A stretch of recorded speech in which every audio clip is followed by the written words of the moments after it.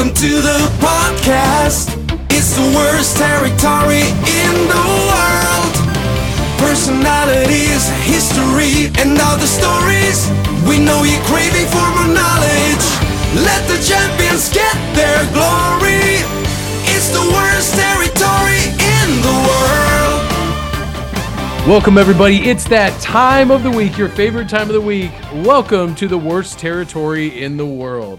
I am Gabriel, or Gabe, Ben Miller, and was sitting along here with my co-host, Chris Goff. Chris, how are we doing? How are you feeling after having a wonderful week off from this podcast and everything in between?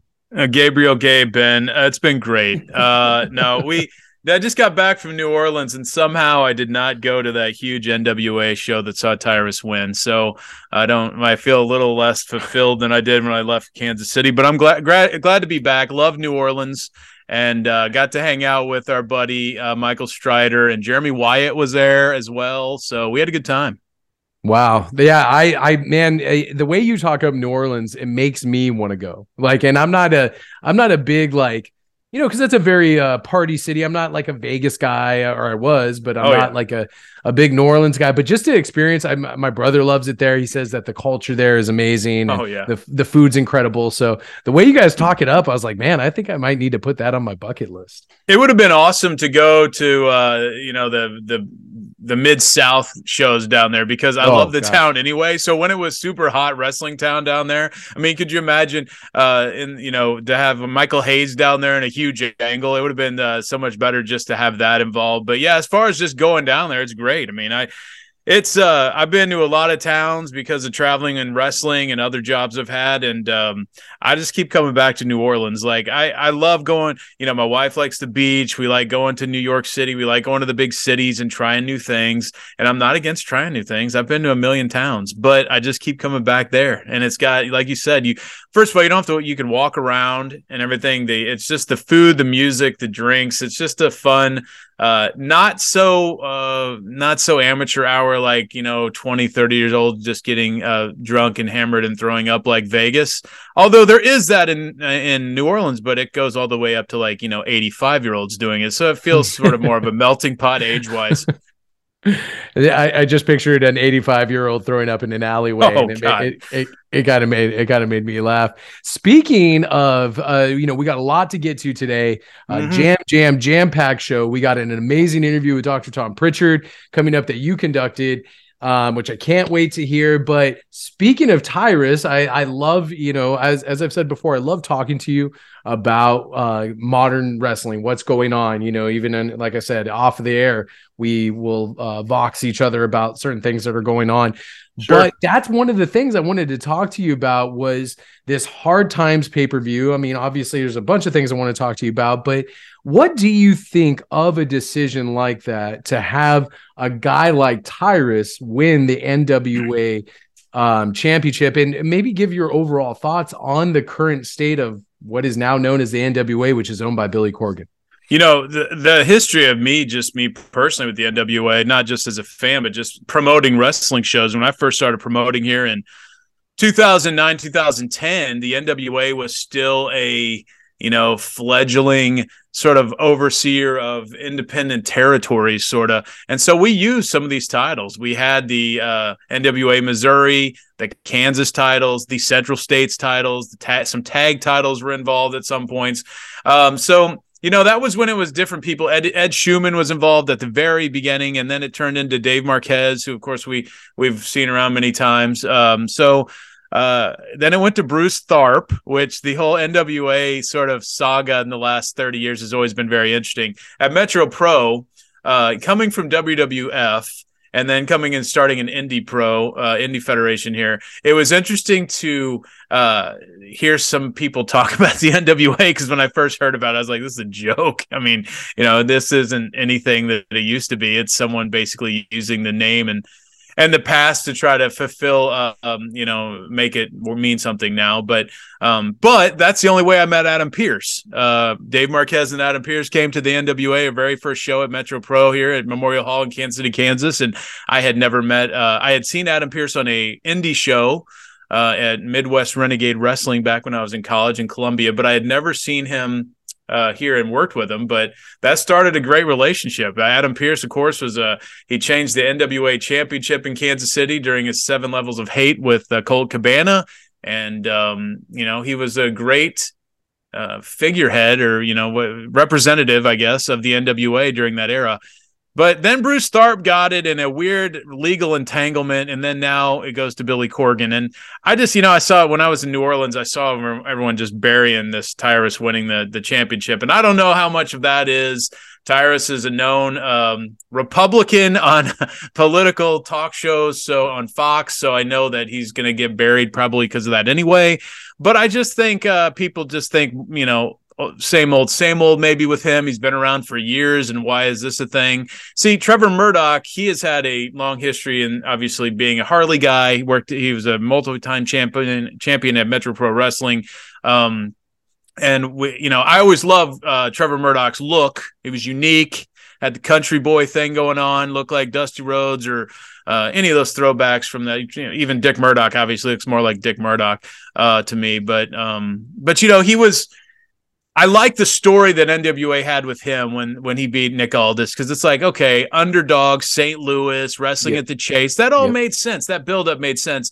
I do not follow the NWA that hard. Now, of course, our friend is Marty Bell, and she's involved in the NWA, and I hear from her a lot about the NWA. She was not at this card for some reason, but I don't know, man. Dak Draper was on this card fighting for the national title.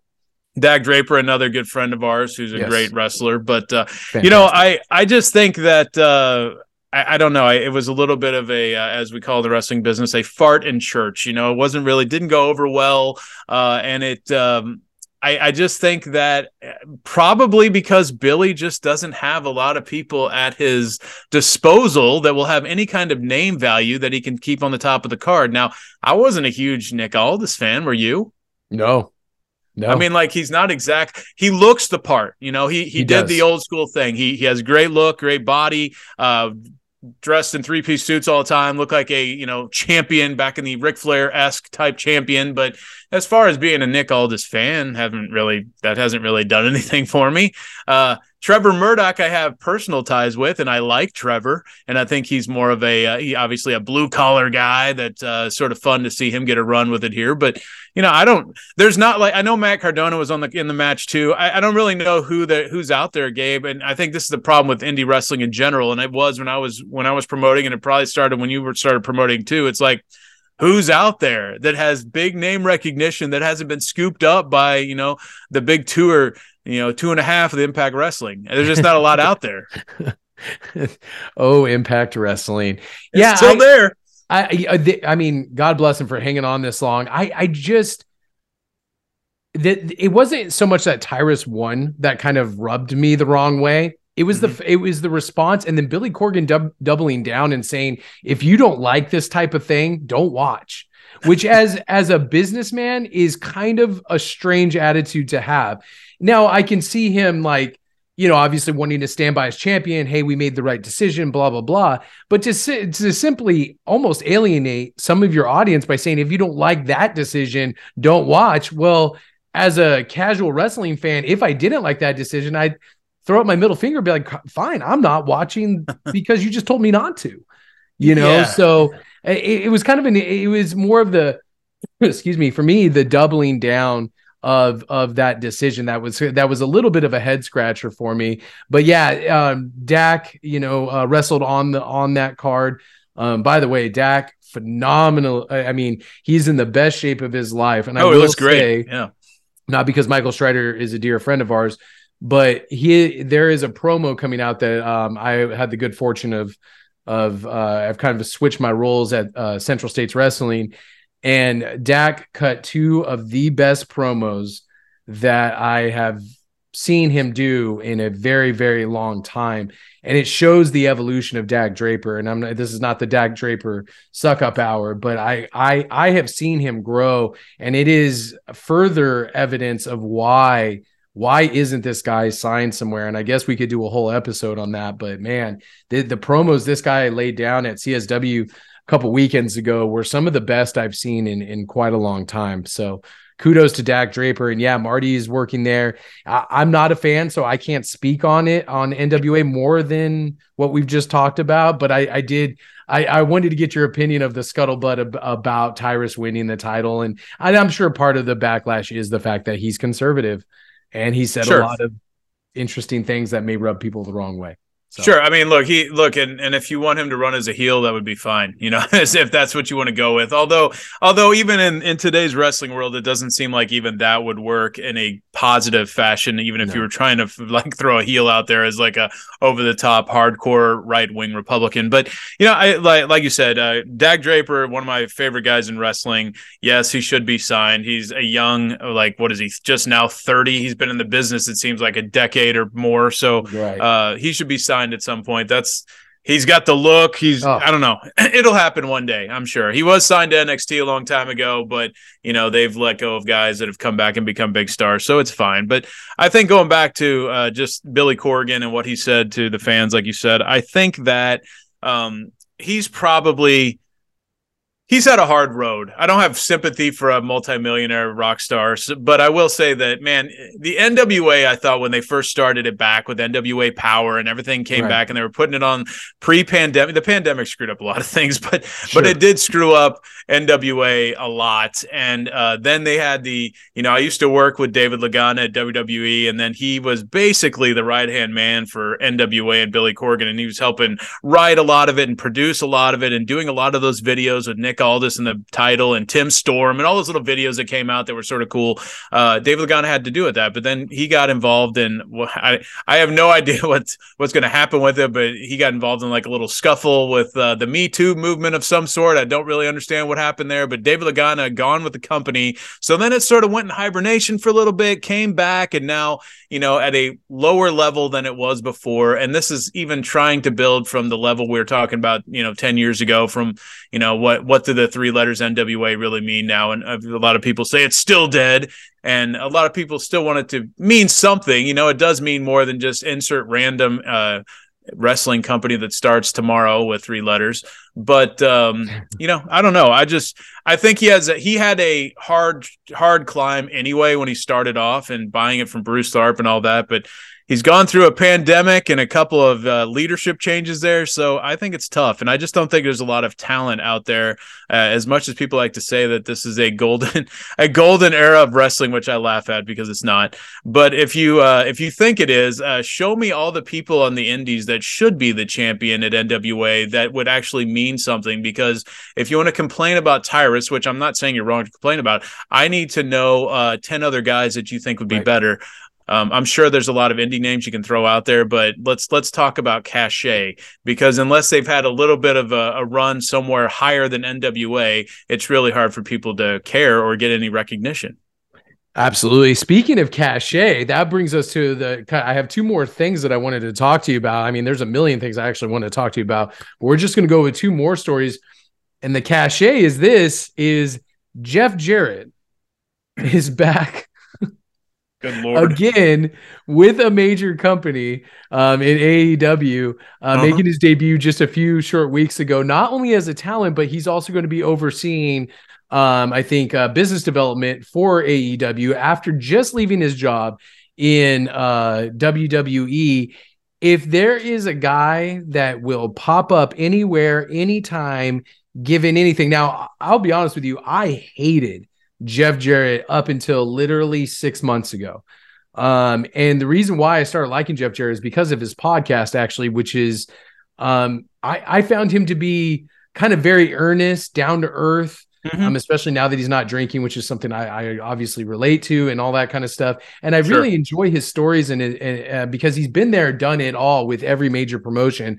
Love him or hate him, I always found him to be NyQuil on every segment that he was on. So he shows up in AEW and I'm like, man, this guy is having one hell of a year. So I wanted to kind of get your opinion about, first of all, Jeff Jarrett, how, if you ever had any encounters, obviously working with him or writing a story for him in WWF, and where do you think Jarrett's place in wrestling is? Is it this chameleon that kind of is always kind of advantageous, who just kind of shows up, collects a check, and goes home? Or does he really love the business that much? Because in my opinion, honestly, he saved Ric Flair's last match, which I could do a whole episode about that abomination of a match. I don't care anyone says that was an abomination of a match. Sure. And but he looked phenomenal. And so what do you think about Jeff Jarrett? You know, when I started in 1997, obviously Jarrett was in and out of there. Right. He left, came back, had that promo segment with Stone Cold Steve Austin that you look back and you're like, oh, that's, Stone Cold got really ticked about that, and that sort of buried him more. Stone Cold had problems, obviously, with the Jarretts anyway, with his time in Memphis, not getting paid right and just sort of getting pushed down. So he wasn't going to return any kind of favor in WWF, but he did come back, and I always liked Jeff Jarrett in the role of a mid-card heel, okay? I think Jeff Jarrett jumped the shark as far as a top guy when they tried to push him as a top guy, okay? When they tried to put him in that main event level, especially obviously everyone thinks he's a Vince Russo boy. He's done a good job on his podcast trying to act like that. He has no idea why people feel that way because he's friends with Vince Russo, but not like pushed by him. Look, man, I don't know anything. I know as much as the next guy on some of this stuff, but I do think it is. Everyone likes to rip on Vince for rewriting history, but these wrestlers on their podcasts all rewrite history too. Absolutely.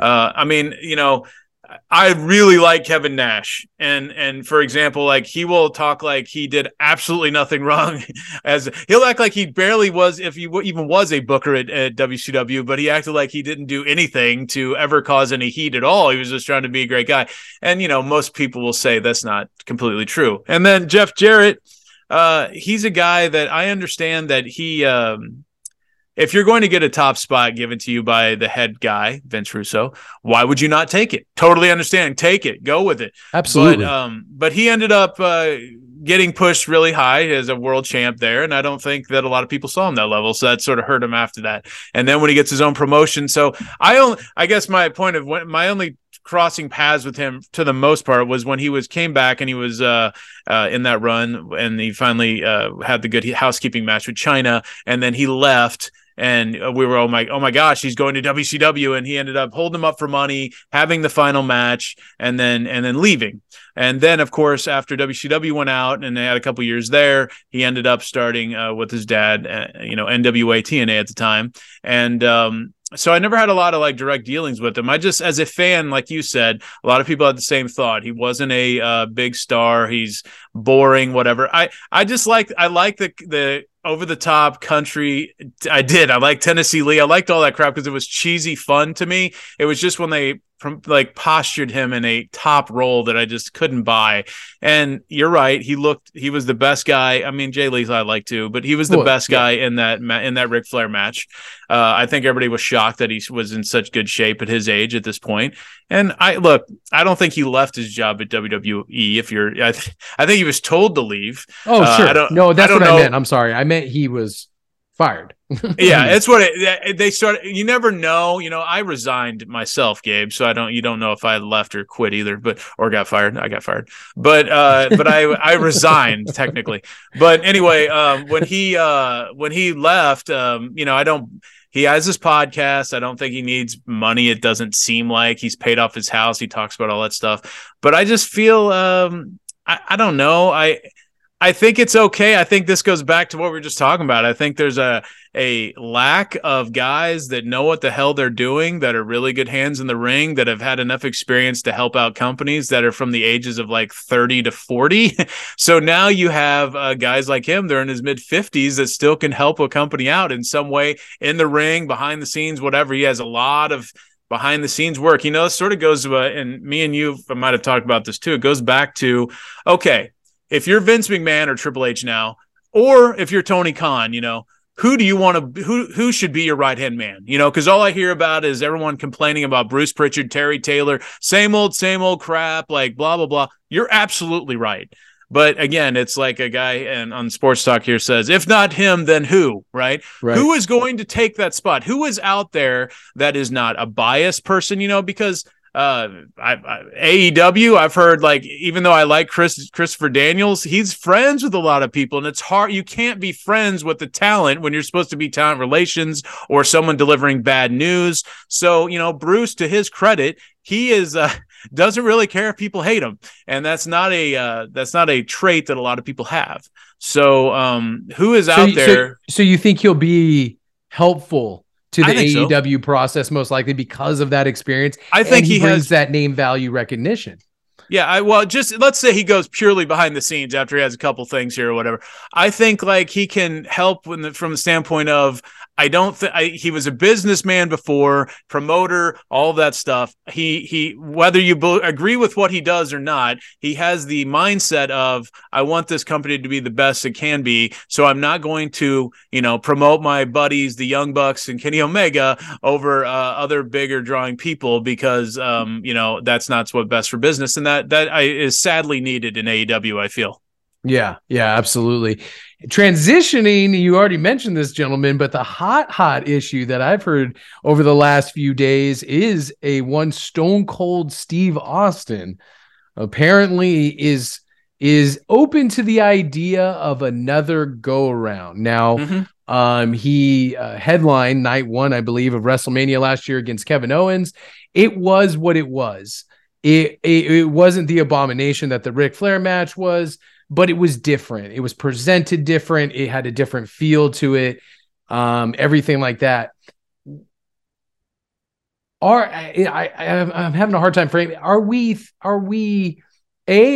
you okay with guys like Stone Cold Steve Austin having yet another match? So this is kind of a multiple pronged question. Are you okay with Stone Cold having another match? A. B, yes. Who would it be against if you were booking it?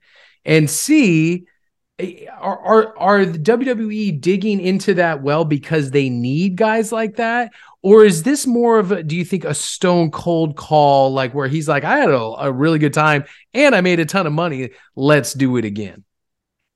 WrestleMania season when I was working at WWE was fun because that was the time that outside of Macho Man Randy Savage, Vince McMahon was open to anyone coming back and doing stuff. And it was Macho Man was always off the table. And let's go back 20, 25 years when I was there.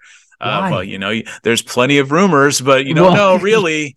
I don't think it's Stephanie. I think it's more has to do with stealing sponsorship money like Slim Jim and other things like that. But I think that hurts Vince more than anything with his daughter. Anyway, I think the problem, I think the thing is though now, like, so 25 years ago, it was like, hey, who would you like to see? We could bring back Roddy Piper. We could bring back Hogan. And it was like fun. Of course, with all the hours of programming and everything that's happened and all the lack of building new stars or whatever you want to call it, I think it's more the lack of territory system that allows you to build stars over 15 years so they can be huge stars in WWE when they're 30, 35 years old.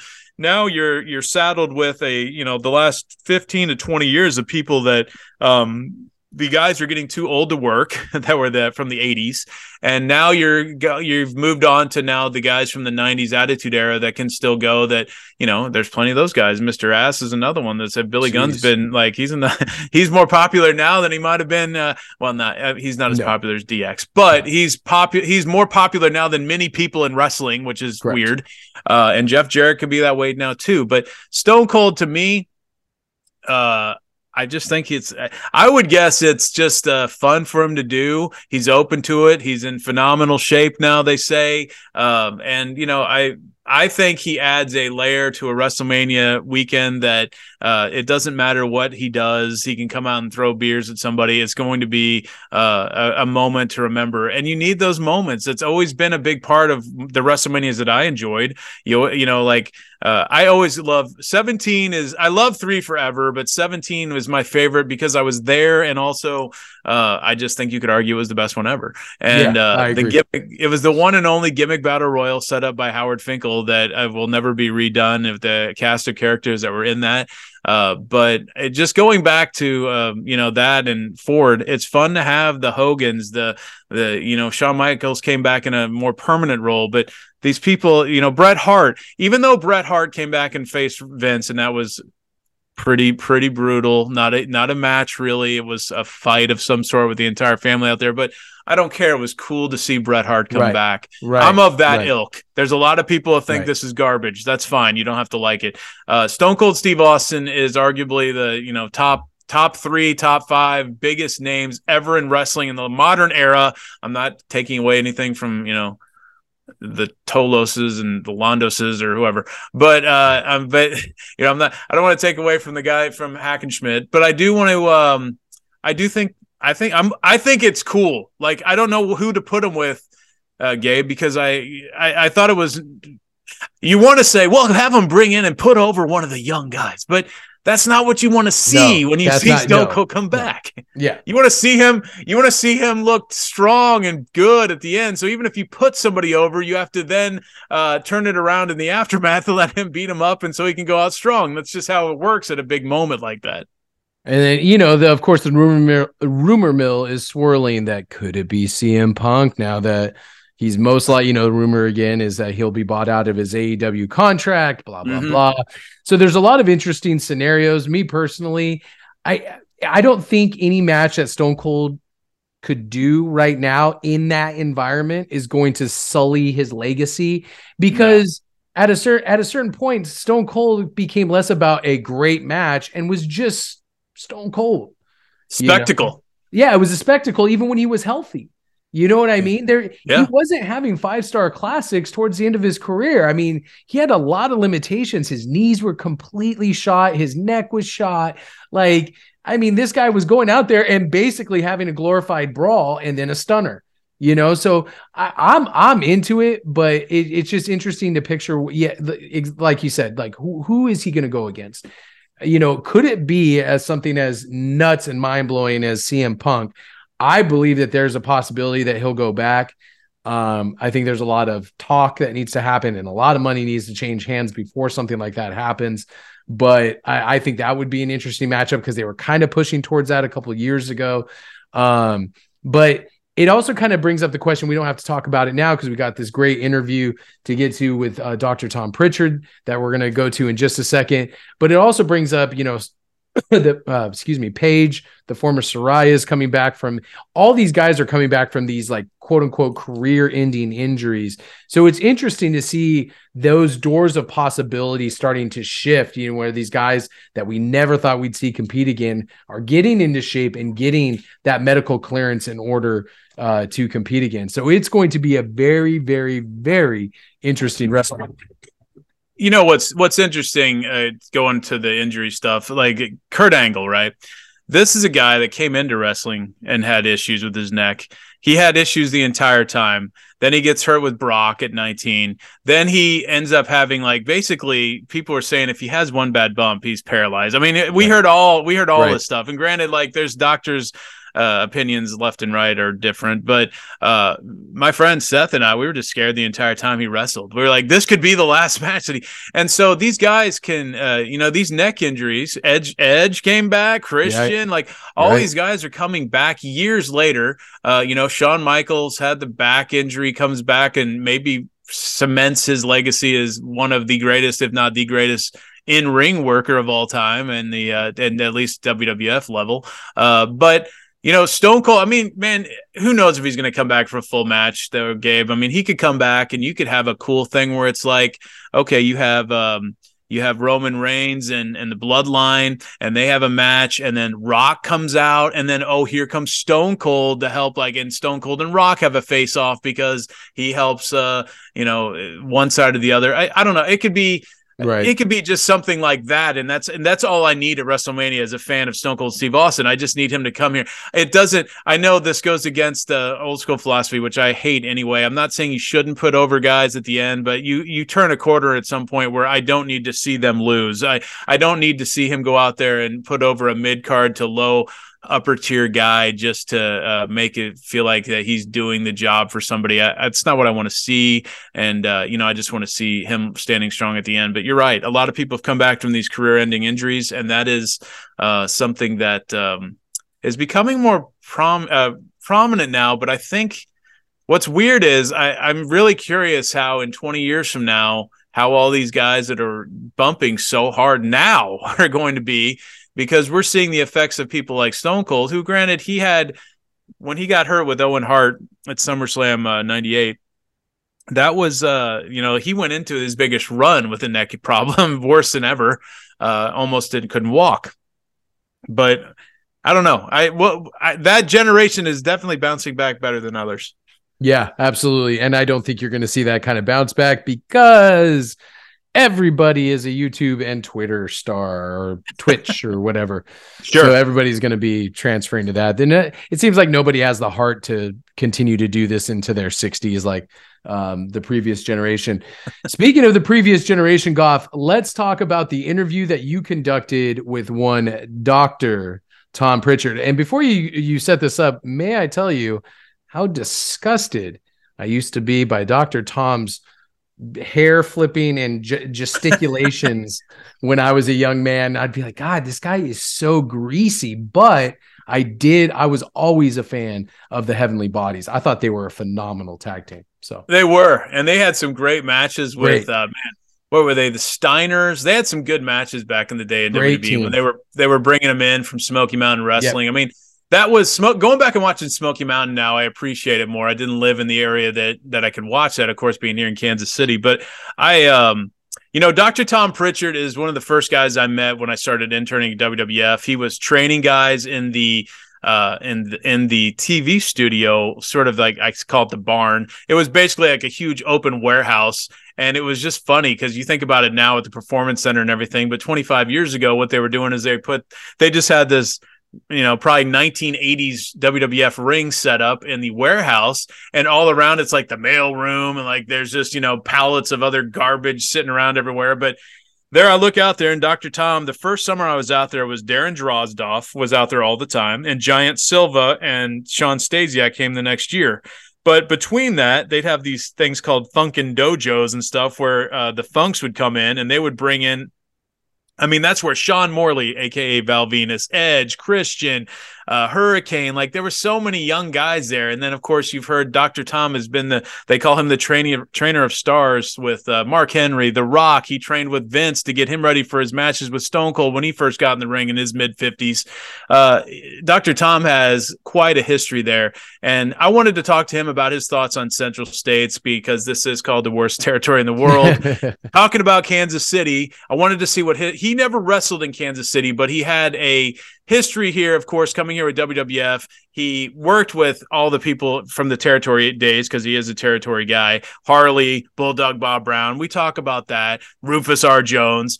His reasons why he thinks that Kansas City was looked at the way it was by people like Ric Flair. And, of course, I'd also go into the Owen Hart situation, his tragic death in May of 1999 here at Kemper Arena, and talking about what, he was there that night, as was I. So it's always interesting. I know it's a horrible memory in wrestling history, but I think it's fun to remember the man Owen Hart, because he was known as such a prankster, and everyone liked him. And it's always sad when some of the worst people in the world will live to 100 years old, and some of the best people leave way too soon. And he was one of those guys. So I wanted to talk to Tom about Kansas City, Owen Hart, and everybody in between that came through here. And who better to talk to than the trainer of champs and the guy that should still be the trainer at WWF. Maybe one day he will be, but WWE, I still call it WWF. WWE, Tom Prichard. And let's get to that interview with Dr. Tom Prichard right now. It's the worst territory. Joined now by Dr. Tom Prichard, Doctor of Desire. And Tom, I have known you for 25 years now. I met you when I was straight out of college up in Stamford, Connecticut, when you were training in the warehouse at the TV studio. And people still don't believe that is how it works back in the day, based on everything that's going on now. But I love that because I got to have so much time with you. And at the time it was draws. And there's just obviously a ton of people going through at that point. Yeah, it was a great time. It was a lot of fun back then, and things were just starting and developmental. And obviously, being out of college, you were still half drunk. Yeah, I was, and that's why I came to work really happy every day. Yeah. Well, I had to wonder why. Then we kind of investigated and found that bottle of old Spice on your desk, and we said, "He's drinking this." That's all I had. Yeah. Mm-hmm. Well, I got to when I was up there, I met you for the first time. I knew that you had been a huge territory guy as a worker, and then you were up there at the corporate office at the time. But This show, Tom, is called The Worst Territory in the World because that is what your former boss, Jim Cornette, and Ric Flair, and many others say about the Central States area. Now, they keep sort of St. Louis out of that discussion. It's usually just Kansas City, Iowa, Nebraska, other parts of Missouri. They say it was the worst, and, I mean, Cornette can't say enough negative things about it. Why is that? I think Kansas City gets its bad rep. And first of all, let me just preface by saying I never worked the territory. You're right. I've never had the opportunity. I never really had the desire, but I would have gone anywhere and enjoyed it, no doubt. I think Kansas City gets a bad rap because it was so close to St. Louis, and Sam Munchnick ran things the way he ran things. Mm-hmm. Then you had guys like Pat O'Connor, Bob Geigel, and Harley Race running the office in Kansas City the way they would run things. And I think, no disrespect to any of those guys, they knew the business and they understood it.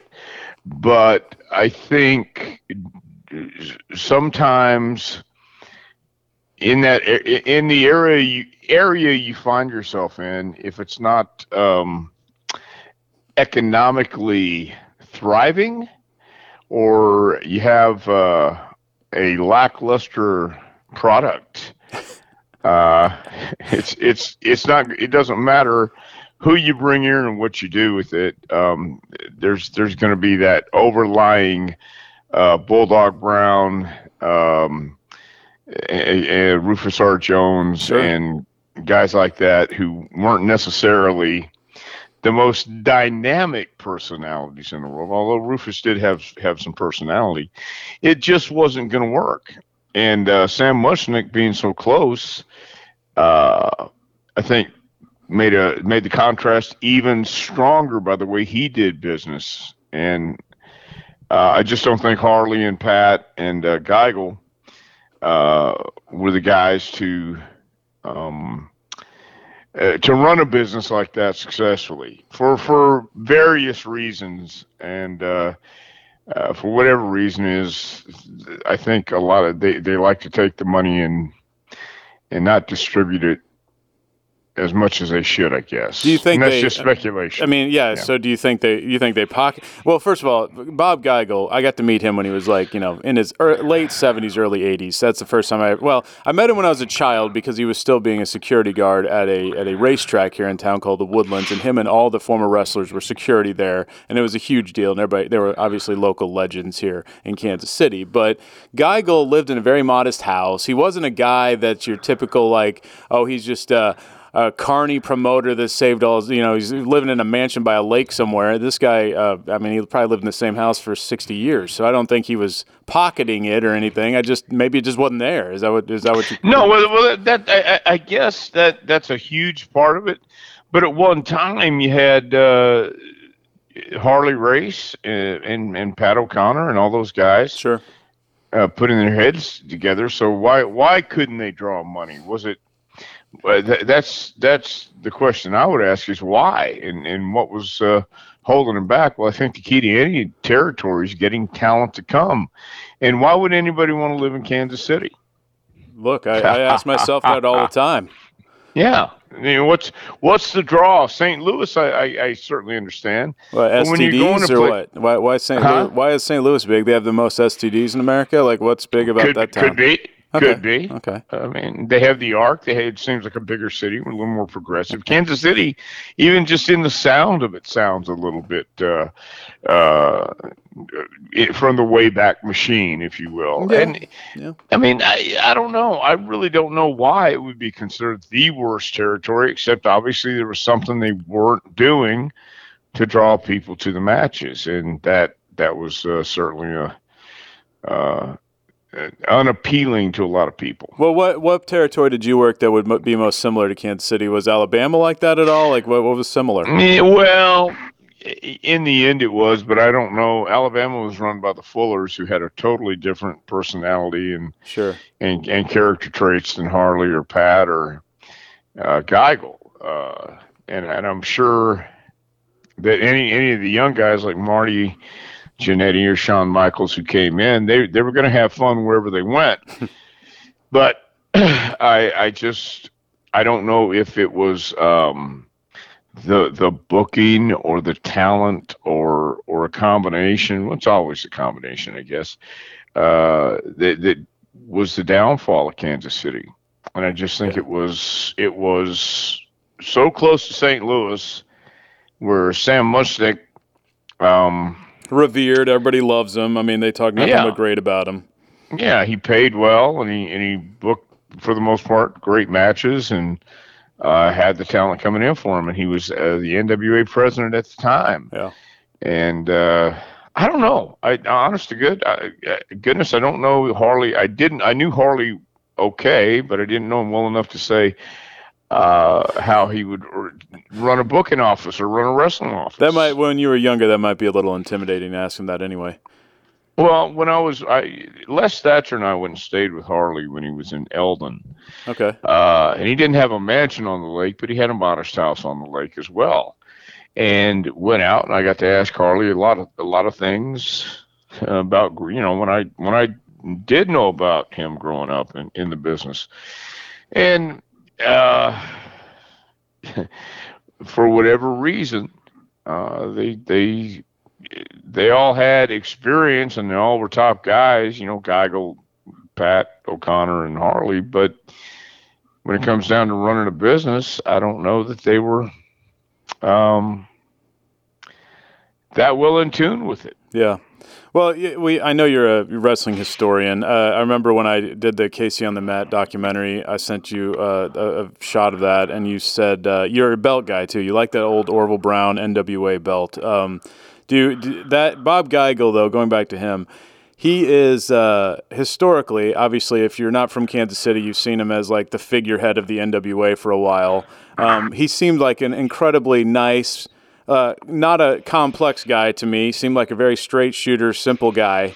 And I guess that's why Ric Flair always, buried him and said that he wore shower shoes. And he was, I think he just had his jeans, a button-up shirt, and I guess shower shoes for Ric Flair's mind all the time. And I think that really perturbed people that were trying to be a little bit flashier.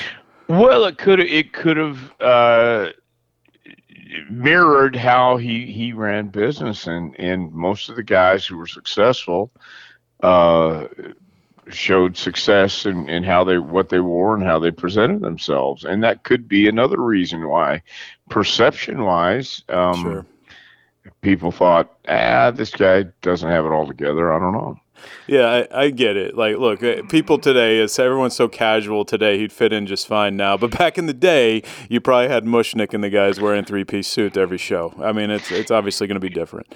Yeah, it was a different culture, different era, and wrestling was presented differently in St. Louis. So, and here's the other thing. When I heard about Rufus R. Jones being the top guy in Kansas City, I saw Rufus when he first started, Buster Lloyd. Okay. And, I thought it was Buster Lloyd when I saw a picture of him, and I said, well, wait a minute. Maybe not. But when I saw Buster Lloyd, I saw him first in Houston in probably about 1970. And then he went to Amarillo and became Rufus R. Jones. I think Dory Funk Sr. gave him that name. But there wasn't a lot of finesse, or there was a difference between a Johnny Valentine and a Rufus R. Jones. And I think there was a huge difference between a Harley Race and a Rufus R. Jones. And they're putting Rufus in against Harley, and they're putting Rufus in against the world champion and giving him that top spot. And I think even back then people could see, wait a minute, this isn't, there's a difference here. Yeah. And so there's different culture, and I think when you see the promoter coming in wearing flip-flops and jeans, it does give you an imprint in your mind and say, well, what is this guy thinking? He doesn't care about the perception of wrestling, or these guys are supposed to be special and not look like us, and we're supposed to be different than the fans in the seats. And Bob didn't look at it like that, even though Paul Bosch understood his fans and greeted his fans in Houston. Paul was a imposing figure, and he always wore a suit or always wore a tie when he was at the matches. And in his office, he wore, at least dress pants and dress shoes and a button-down shirt. You know, he looked somewhat professional, and I think that carries over to every aspect of it. Sure. Well, you brought up Rufus. I mean, when you're working where you were working when you were younger, and you see Kansas City's headline, like you've already mentioned, a couple of the guys that were just stalwarts here. You had Rufus R. Jones, Bulldog Bob Brown. I mean, you know, people in Kansas City love those guys because they grew up watching them, obviously. But everyone else will sit there and say, how is Bulldog Bob Brown a top guy anywhere? Because, you know, what was he? 5'0" and, you know, he was as big as he. Yeah, I guess when Geigel tells the story, when he found him, he was 3'10". And he got down to, like, I think, like 260 or something like that. But did you look at Kansas City and be like, Bulldog Bob Brown could not be a main eventer anywhere else? No, it's not that. I think nobody knows what's going to get over. Daniel Bryan, I mean, having 70,000 people shouting yes, yes, yes Sure. at WrestleMania, he's not a tall guy, wasn't a big guy. There was that charisma, there was that intangible it factor. I don't think during that time, though, I think there were other elements in place, and it's not that he couldn't be a top guy anywhere else or Kansas City. I think you have to have great booking and ideas to go along with that.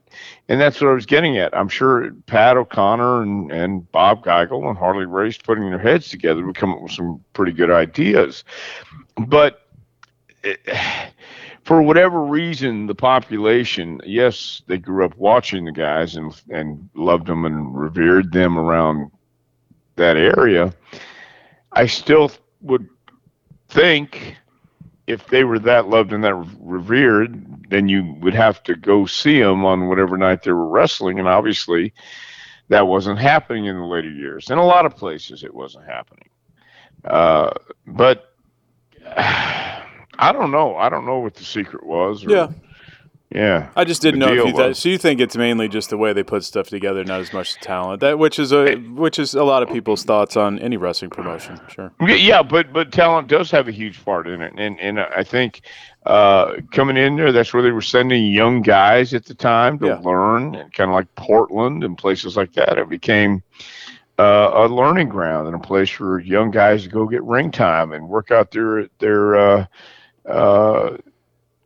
faults and get better and try something new every time they went out in the ring. Plus, you had veterans like the Geigels, the Bulldog Browns going out there, and I don't know how helpful they were in the ring, but that was the idea when you send a young guy to a different territory to get experience, get some reps in. I mean, Bob Brown tagged with Marty. I mean, but they did a lot of that. I mean, I talked with Marty a while back, and he really loved Kansas City. He spent a lot of time here, more than Sean, and he got over really big here, and he loved Geigel. He loved everyone here.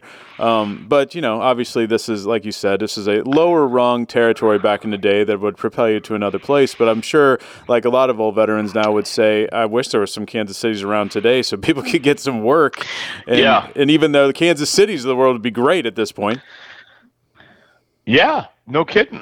Look, even the worst territory that I've been to, and at one time Memphis was the worst territory, I thought, going and I always enjoyed the towns and things like that, but the attitude, the aura, the vibe, when you walked in someplace, I truly believe it matters with the attitude that you bring with it, and the attitude you receive all meshes together in how you go out and perform.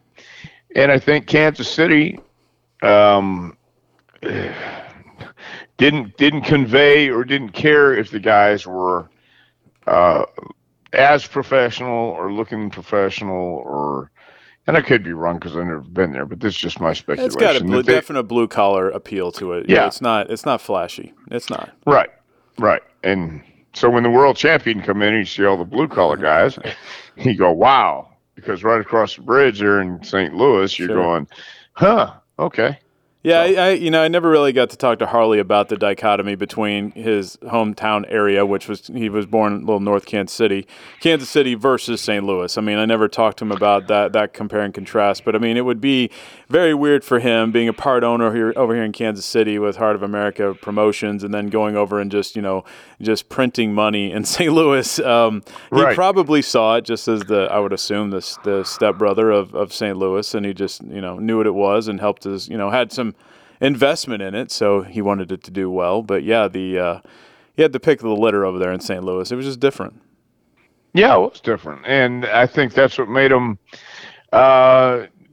so appealing to guys like Geigel and O'Connor, who were close enough still to the action where they could be involved if they wanted to be and have their town at the same time.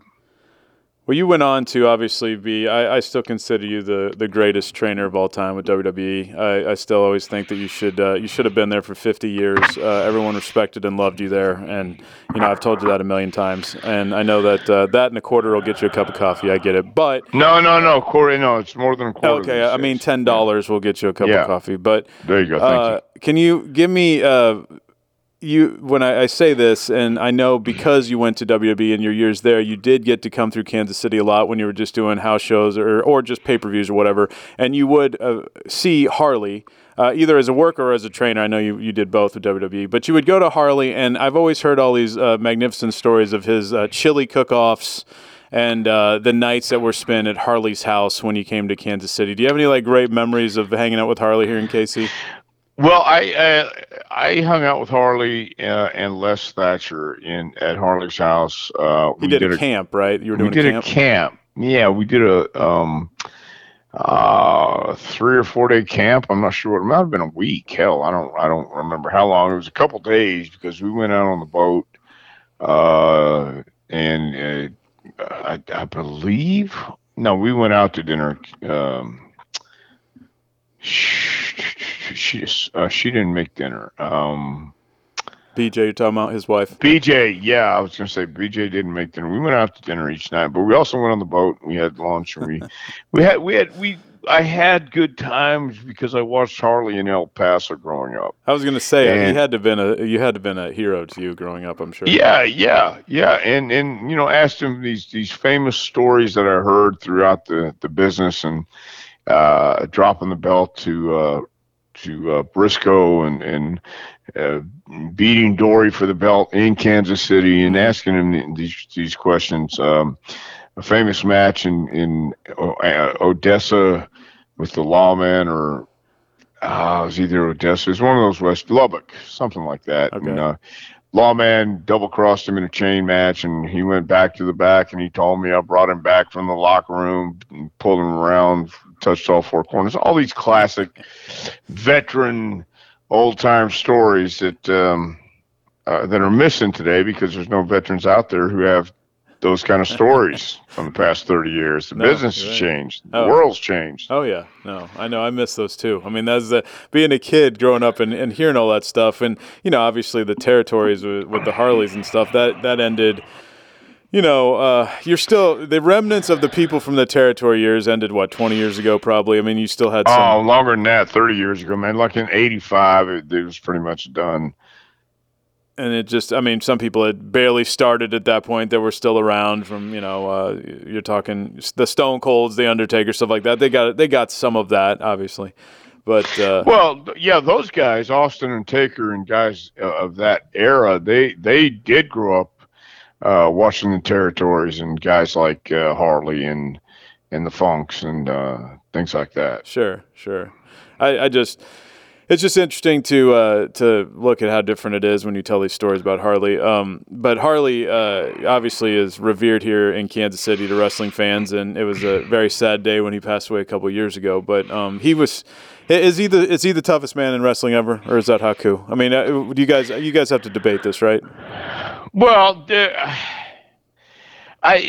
there's always going to be a debate, I think, because I've even heard stories about Terry Taylor biting guys' nose off in a bar in Louisiana. So, you got to be pretty tough to do that. Sure. So, sure. But I've heard the stories about Harley. I've never seen Harley. I've seen Matt Bourne knock people out in a bar. I've seen Manny Fernandez in a fight in a bar and punch a guy. The guy, I think he was knocked out, but he got pulled out of the bar shortly after that. Yeah, Harley was definitely probably everybody back then had to be a level of tough, Sure, or else you couldn't get in the business. And Harley went through it all too. He paid his dues to get in. Yes, he got also pricked with hat pins left and right, and he would tell stories about that when these little old ladies were doing that. Were you ever around a situation where you would have little old ladies hitting you with some kind of sharp object? No. I had one guy in Birmingham, though, hit me on the side of my head with his cane when I was outside the ring kicking Brad Armstrong. Yeah, he hit me. He laid into me on the side of my head, and I thought, "What the hell?"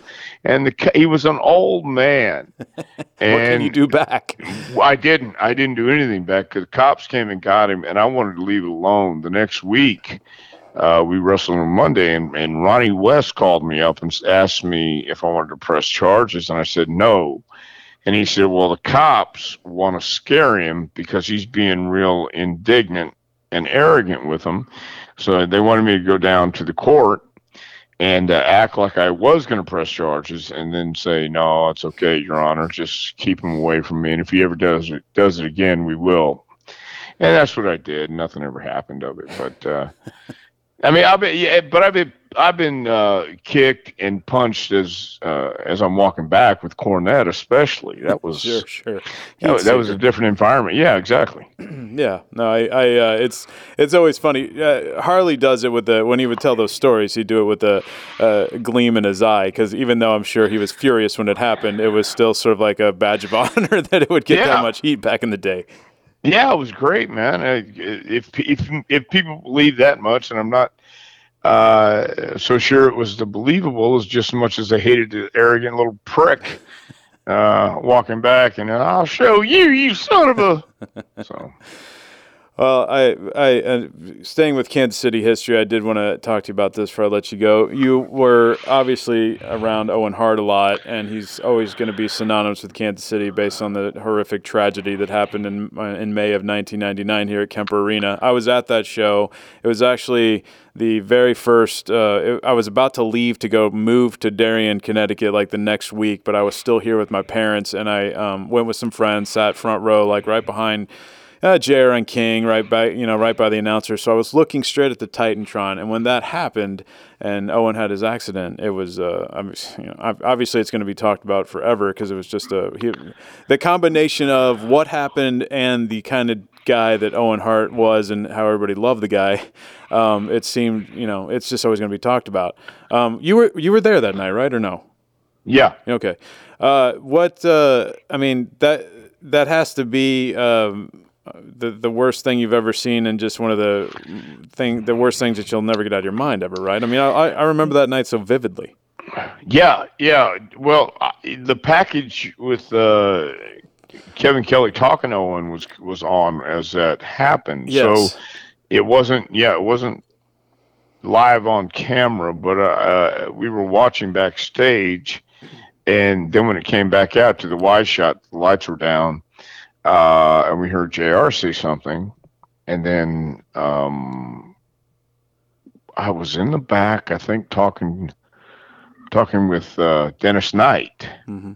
and JR said something that Owen Hart has been seriously hurt, and we looked at each other, and both of us went to Gorilla.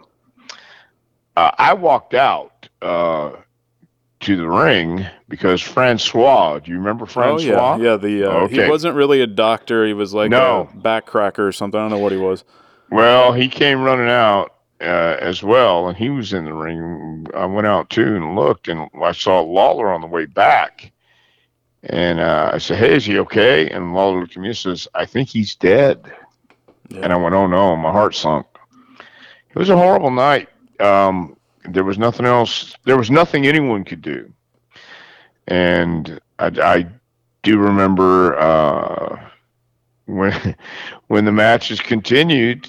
I think there was a stunned feeling, the buzz of uncomfortable uncertainty was everywhere that night. Well, it was definitely that's your perspective backstage, because Yes. you know what's actually going on. Obviously, when people are happening, I'm in the crowd, and I tell the story because I saw it. It just happened to be that I was looking up at the Titantron and I saw him fall. So when I see, so what he did in my memory is he came, and it was a miracle that he didn't fall into the crowd. I mean, there's a lot of things that could have happened way worse, but he ended up hitting it looked like he hit his elbow on a corner post, and then he hit the ropes, and it sort of propelled him back in on his back in the ring, which made it look, I don't know.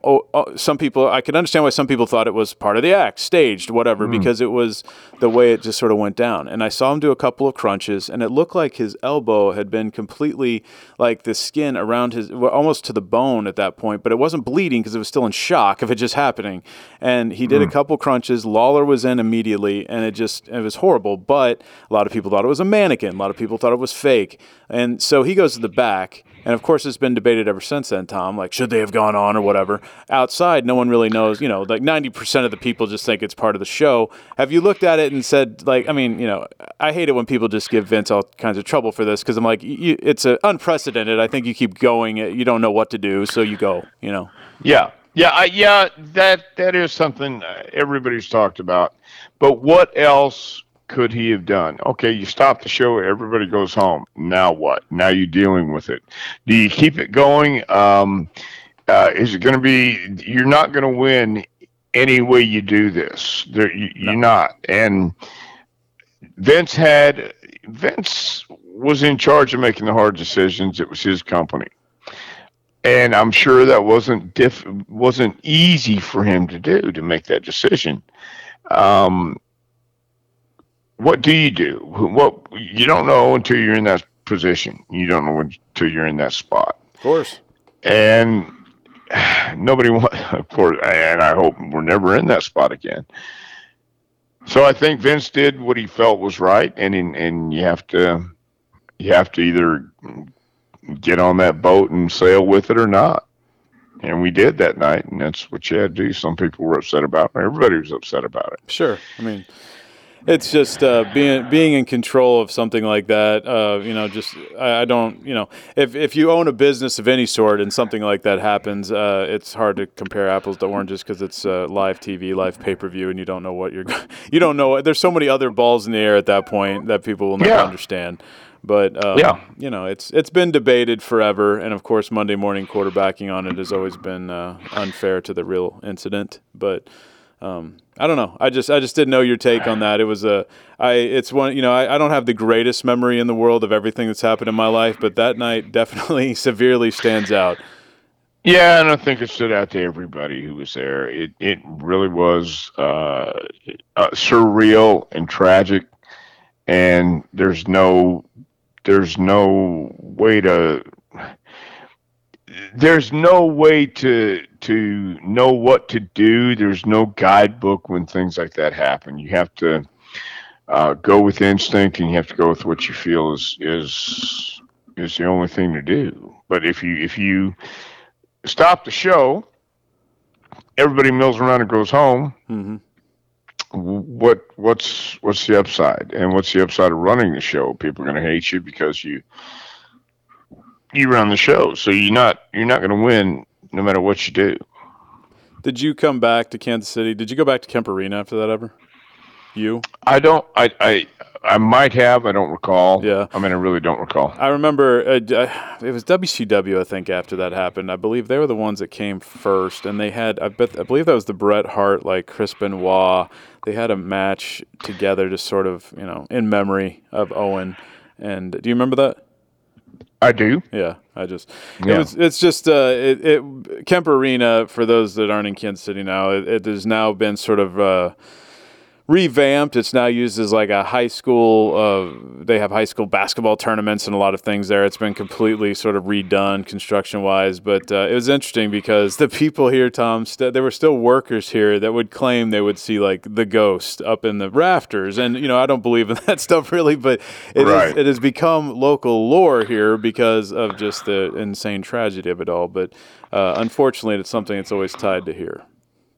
Yeah, it will be, and that's a legacy that goes with Kansas City for whatever reason, man. People are gonna always talk and have their own views and stories, and it'll be passed down.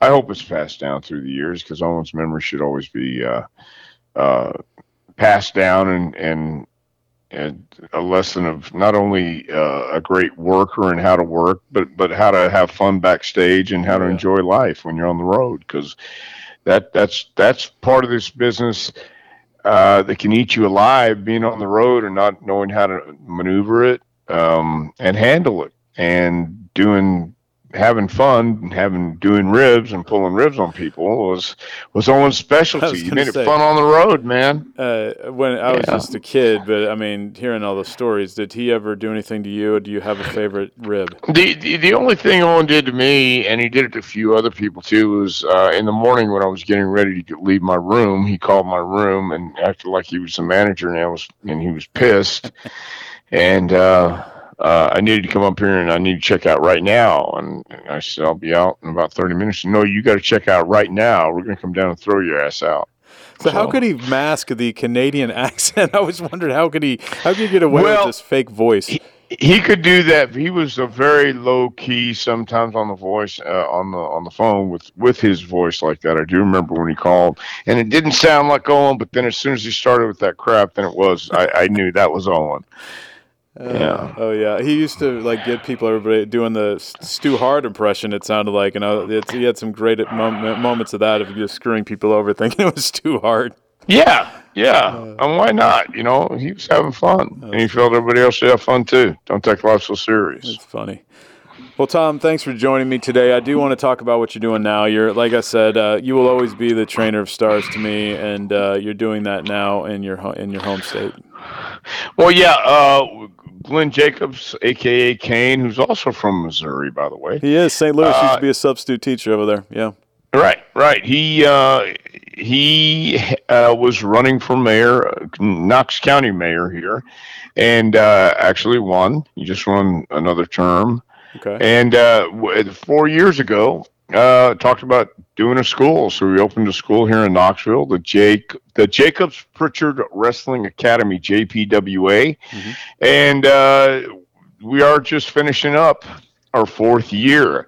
And anybody who wants information about how to train or get a t-shirt or my curriculum can go to jpwrestlingacademy.com. Find out all the information. It's kind of cool. We've had people from India, England, Switzerland, awesome. Germany come over and train with us. We do 4 sessions a year. We do 3 12-week sessions and 1 10-week session. So some of our guys have got hired. Ivy Nile, Lauren Channing are on NXT right now. And some of the guys have gone to AEW and doing independent works. Some guys want to go to the big time. Some guys want to stay around home and work independent. So either way you want to do it, come on in, learn the basics and fundamentals, because the basics and fundamentals never go out of style. No. Real quick, I know we got to go, but somebody was telling me last night about Roman Reigns and is it Jake Paul? Logan Paul. Excuse me. Yeah, Logan Paul. He said their match at the Crown Jewel over the weekend was a basic match with the basic man in the middle drills we did. Yes, they added some sizzle along with that steak, but that's what I explained. The basics and fundamentals with a guy who's still green, although Logan Paul is a talented guy and an athlete. He's still learning, and if you stick with the basics, it's not about the moves, it's about what you do in between the moves and the persona and the facials and body language and the story you're telling. So that's what we teach, that's what we do, and we stress promos and communicating, and it's a real simple deal to understand. It's just not always easy. You used to talk about, even 25 years ago, you were telling people to slow down because everybody wants to go fast, right? So Constant. I mean, it's got to drive you nuts to watch a match nowadays, right? Yeah, but at the same time, Paul Bosch used to say, I like fish, I like strawberries, and I like to go fishing. But when I go fishing, I put worms on the hook because I'm trying to catch fish. In other words, you don't give somebody, if you're trying to get wrestling fans in the arena, you give them what they want, not what you like necessarily. It's what the wrestling fans want. And if that's what the fans of today want, by God, you'd be stupid not to give it to them.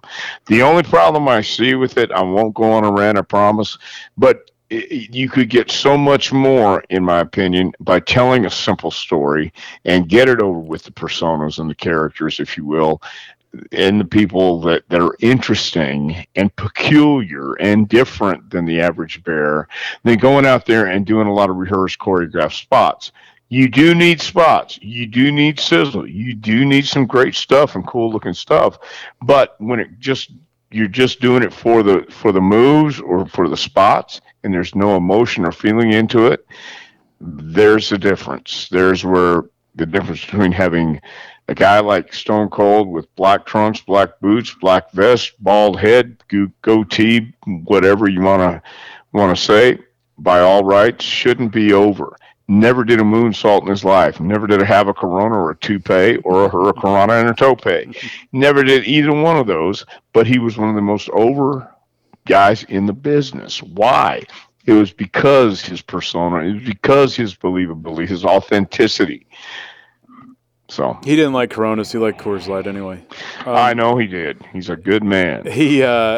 Look, I'm not going to go on a rant either, but I do think isn't there something about retraining people though? Even though you say that you give them what they want, and I totally understand that, but there is this, there's always an audience for something, Tom. I'm sure I've always make the thing that somebody can have a guy out here, having intercourse with a dog. I'm sure some people would buy a ticket to that, so it's not necessarily, Well, it is, but you have to have compelling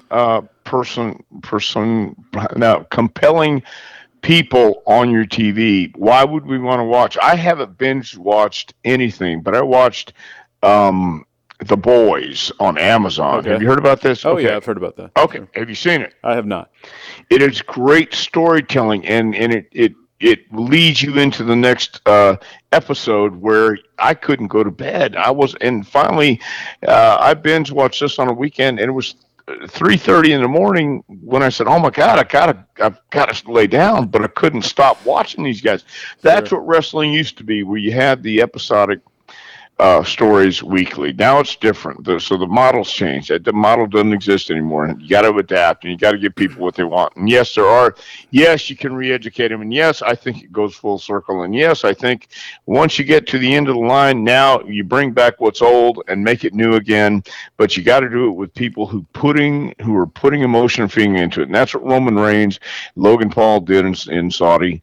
Yeah, at least I didn't see the match. This is what the guys told me. I saw bits and pieces of it. But doing the moves the way they did it, it's not because they did the moves. It's because of the two guys who did it, and they put the feeling in it. And that's what's the key ingredient, in my opinion. I'm guessing you don't teach in your beginner class the buckshot lariat. Because no, not quite. That seemed to be what possibly tore up Logan Paul's knee. He's got a torn meniscus and MCL, supposedly, and he did a buckshot lariat in the match. So... and that's obviously took out Punk earlier this year. There's a couple things that I've heard some people. That is a dangerous move, even though it looks really cool. But yeah, well, and the way to make that dangerous move safe is to practice and practice and practice. Don't do it until you get it right. Do it until you can't get it wrong. Sure. And you used to do that every day up in the warehouse in Kansas City, up in the Darien, Connecticut, Stamford, Connecticut, at the headquarters, and it was awesome meeting you there, Tom. And I appreciate you doing this for me years later, and still glad to call you a friend, buddy. Outstanding. Anytime you want to talk about Kansas City, just let me know. It's the worst territory. All right, welcome back to the worst territory in the world, and that was the interview with Dr. Tom Prichard. Chris, how was it to reminisce with Dr. Tom? And do you ever catch yourself in these weird moments of like I know Dr. Tom Prichard. Oh, I did for a long time. Like I have a great photograph when my first summer at WWE 97, my parents sent up it was like 10 pounds of brisket and burn ends from Kansas City Barbecue. It was dry iced and sent up to Stamford, Connecticut. And we had it in the mailroom at the TV studio. And I have this great picture of Cornette with like a burn end on a fork, sticking it up in the air, like posing like you would with your fist in a wrestler's pose, and Dr. Tom doing the fist. We were all eating in the mailroom. And I have just the three of us are in this picture. And it's a great picture. That's awesome. I love. But Dr. Tom has been a good friend for 2.5 decades now, and it is cool to know him. It's cool he's a unbelievably witty, smart, funny guy, and I've always been sort of quietly, secretly angry all the time that he doesn't still work as the trainer at WWE, or at least the guy should have his own office at the Performance Center. He's just a guy that He was in the middle of the biggest era ever of wrestling, and he trained most of them, and somehow he got on the wrong side of. I know all about getting on the wrong side of McMahon, but he got on the wrong side somewhere, and he is not back there. But like he talked about, he's got his training facility now with Glenn Jacobs and him in Knoxville, and they're pumping out people that are going to AEW and WWE, NXT now. So he's a great guy, and you heard it there. He's a fun, nice, great dude, and he has been around. He's one of the guys, Gabe, that I said it. When Hogan or Flair write a book, it's sort of like, whatever. The perspective from the top, being the top guy, is sometimes sort of boring. But it's a perspective of a guy like Dr. Tom who could really write a book because he was there for everything in the shadows, but is smart enough and witty enough to write a fantastic book about everything going on. But as in true hardcore kayfabe fashion, no, I don't think he'd ever do that. I to be honest, sometimes I find myself when I'm backstage or working a show, or even obviously way more in the NWL, because I was meeting these guys that I was like, holy shit, like yeah, you famously told me to come over and say hello to Tommy Dreamer because you knew what a hardcore mark I was for Tommy Dreamer. You're like, hey, come here, weren't you a hardcore mark for this guy? I'm like, son of a. Just bury you in front of everybody. Yeah. I was like, come on, man, give me and I tried to play it off really good, but then I was like, hello, Mr. Dreamer. But I still find myself doing or having those types of moments even now, working at CSW and running that National Guard Armory. I was like, oh my God, like I am in a building where Harley Race that history just of the building alone. It's not that I met Harley Race or anything, but I was like, man, this is crazy. I can't believe I'm privileged enough to be a part of it. So without further ado, Chris, we're going to wrap up this episode of the Worst Territory in the World, but in true Worst Territory in the World fashion, you get to choose your own adventure for the final segment. And this week's choices are Hogan's History. You could do the hot seat again if you want, or we could do Mount Rushmore. Okay, let's do Mount Rushmore this week, Gabe. Okay. All right. So this week's Mount Rushmore, as you know, a big topic of conversation whenever we get together is always who is the Mount Rushmore? Who is the greatest so-and-so of all time? So in true Mount Rushmore fashion, I'm going to ask you who you think is, now this is, there's a caveat here. Who is the Mount Rushmore of underrated managers? Oh, all time, huh? All time. Guys that where the color outside the lines a little bit. We know the Cornettes. Sure. Bobby Heenan, Cornette. Right. Of course. Yeah. But think about the unsung heroes, and let's even swerve it a little bit more. Maybe everyone was a territory worker, but maybe put some territory spin on it. I've got a few guys in my head that I can throw on the list if you don't have them. But yes, most underrated manager, Mount Rushmore. Well, I mean, if you're talking, let's stick with Kansas City. Okay. I don't think this guy actually. I mean, everyone remembers him. I don't think he actually. He wasn't necessarily a witty guy like Cornette or Heenan. I think everybody likes Cornette and Heenan for many reasons, but they were just so quick and so funny that it made them awesome. But the Reverend Slick is a guy from Kansas City who I've always heard he's Rufus's son. He's not. They claim that though. He's Rufus's I know that obviously I know the family history, but he is actually Rufus's stepson, I believe. Stepson. Okay. Yes. Well, either way, I had no idea they were even related by marriage, but he was a guy who, I mean, look, growing up, I had his LJN figure, Jive Soul Bro. Akeem was one of my awesome, like, I love Akeem, the African Dream, which would not fly today, but I love Akeem is one of the best, guilty pleasure wrestlers in the history of my life. And anyway, so I loved him in WWF, but he didn't really necessarily do a lot. He was a funny guy. He spoke his Jive Soul Bro talk to everybody when he was cutting promos, but he's a guy that I think's underrated. I wasn't necessarily a Mr. Fuji guy. He didn't really do a ton. He was a huge, he was a great worker in his day. Right.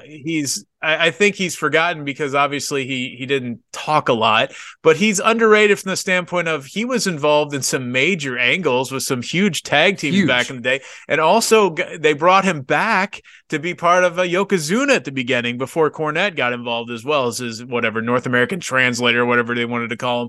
But he was involved in a ton. And of course, who can ever like not put a guy on the list that like chopped up a guy's dog and fed it to him? Like, then that's what they did the Al Snow angle with Big Boss Man with Pepper. So, no, those are two guys that jump out. I used to love all the sort of mid-card managers like the Captain Lou's and the even Oliver Humperdinck. I was like, why does the good guy Bam Bam Bigelow have a manager? It didn't make any sense in like 1987 WWF that a like mid to high card babyface would have a manager like Oliver Humperdinch.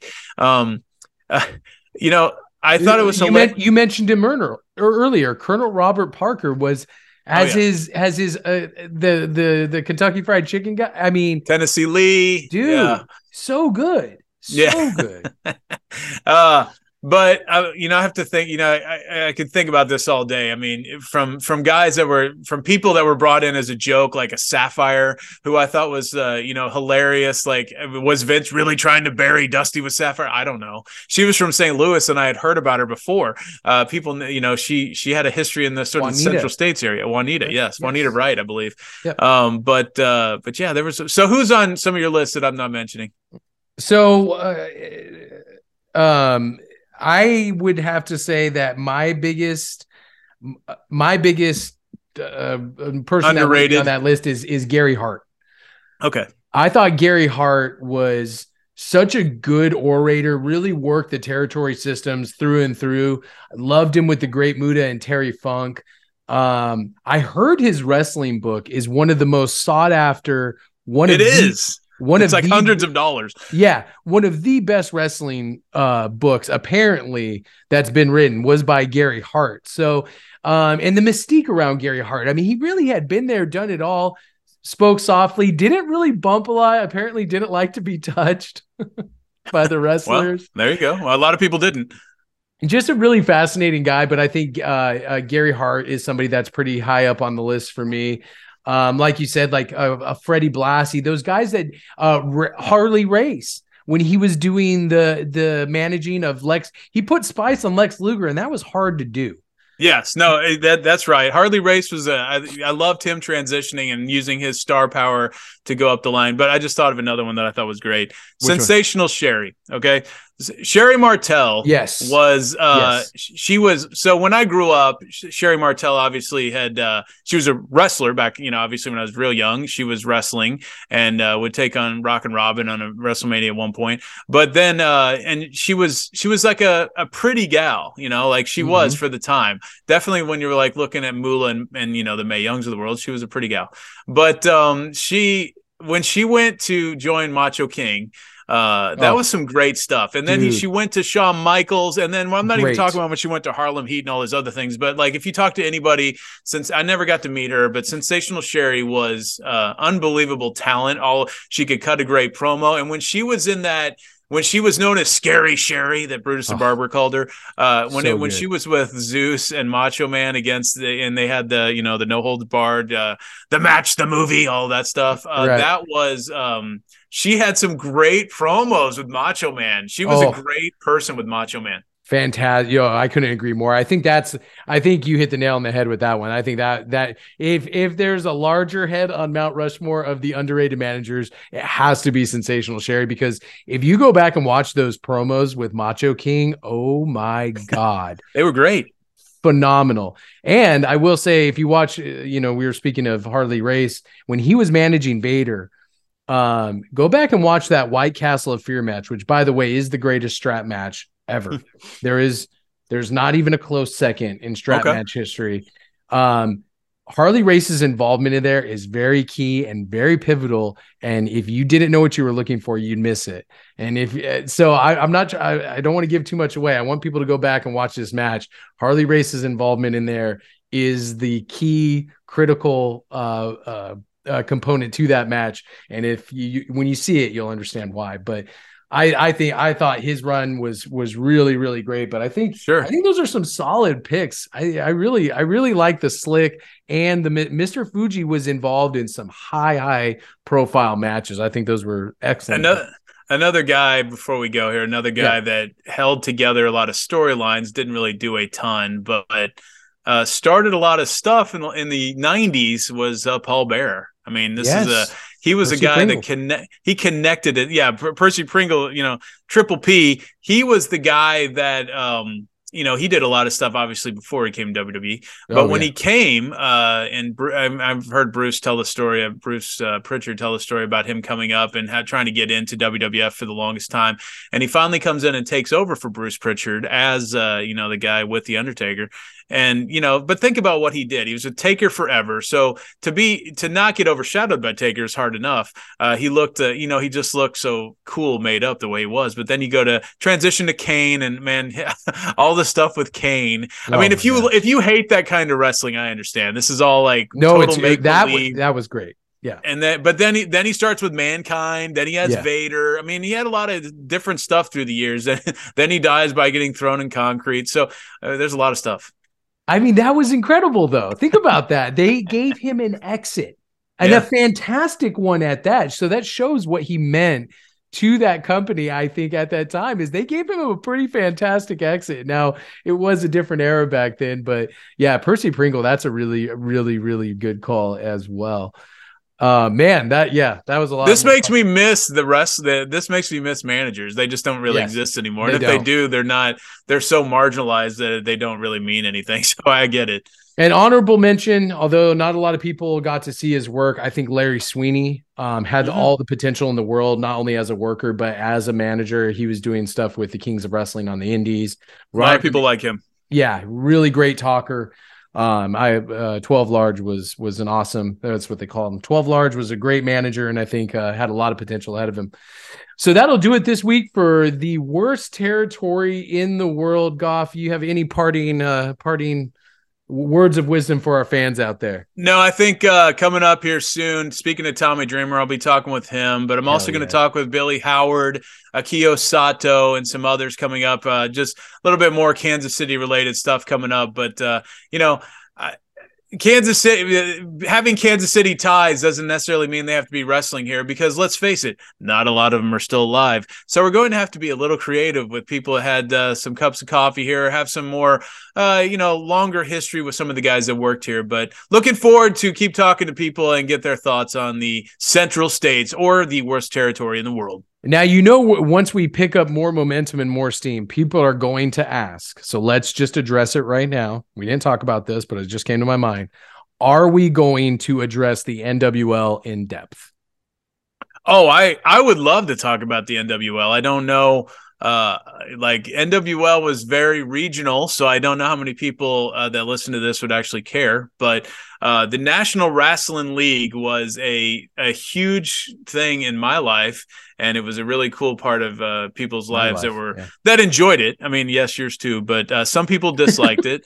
And I could name them on one hand, but otherwise, most people enjoyed it. And yes, I would love to do that. And we should have that. We should have a lot of the people involved in it. Of course, Strider was, but Matt Jackson and other people. So we will. And that would take multiple episodes. Yeah, I was about to say that's going to be a multiple episode one, but I know once this picks up steam and more fans get a word, maybe we should sponsor the next CSW event and get the word out. I'm just kidding. If we can get to, like, I would say on YouTube or something, we should set a subscriber count. If we can get to a certain amount of subscribers, I say we automatically do that episode. But, as the podcast grows, you guys don't forget to subscribe to us on wherever you're hearing us, on whatever platform you have us on. Don't forget to go over to our YouTube channel, like and subscribe there as well. It really helps us get noticed out there in the grandiose world of wrestling podcasts. Just any way you can support us. Tell a friend, tell somebody about us, tell them you like what we're doing, especially if they live in the Kansas City area or outside. I know we have, my brother listens in Tulsa and things like that. This is a wrestling podcast for everybody, and it's, all meant to have fun and give you a little bit of a different perspective other than your typical, hi, we're two buds sitting around shooting the stuff about the current day product. This is something a little bit different. So we hope you enjoy what we're doing and give us all the love and support that you can. That's about it for us this week. We will see you right here next week, unless Goff runs off to New Orleans again. I'm Gabe Miller. That is Chris Goff, and we will see you next time right here on the worst territory in the world. It's the worst territory.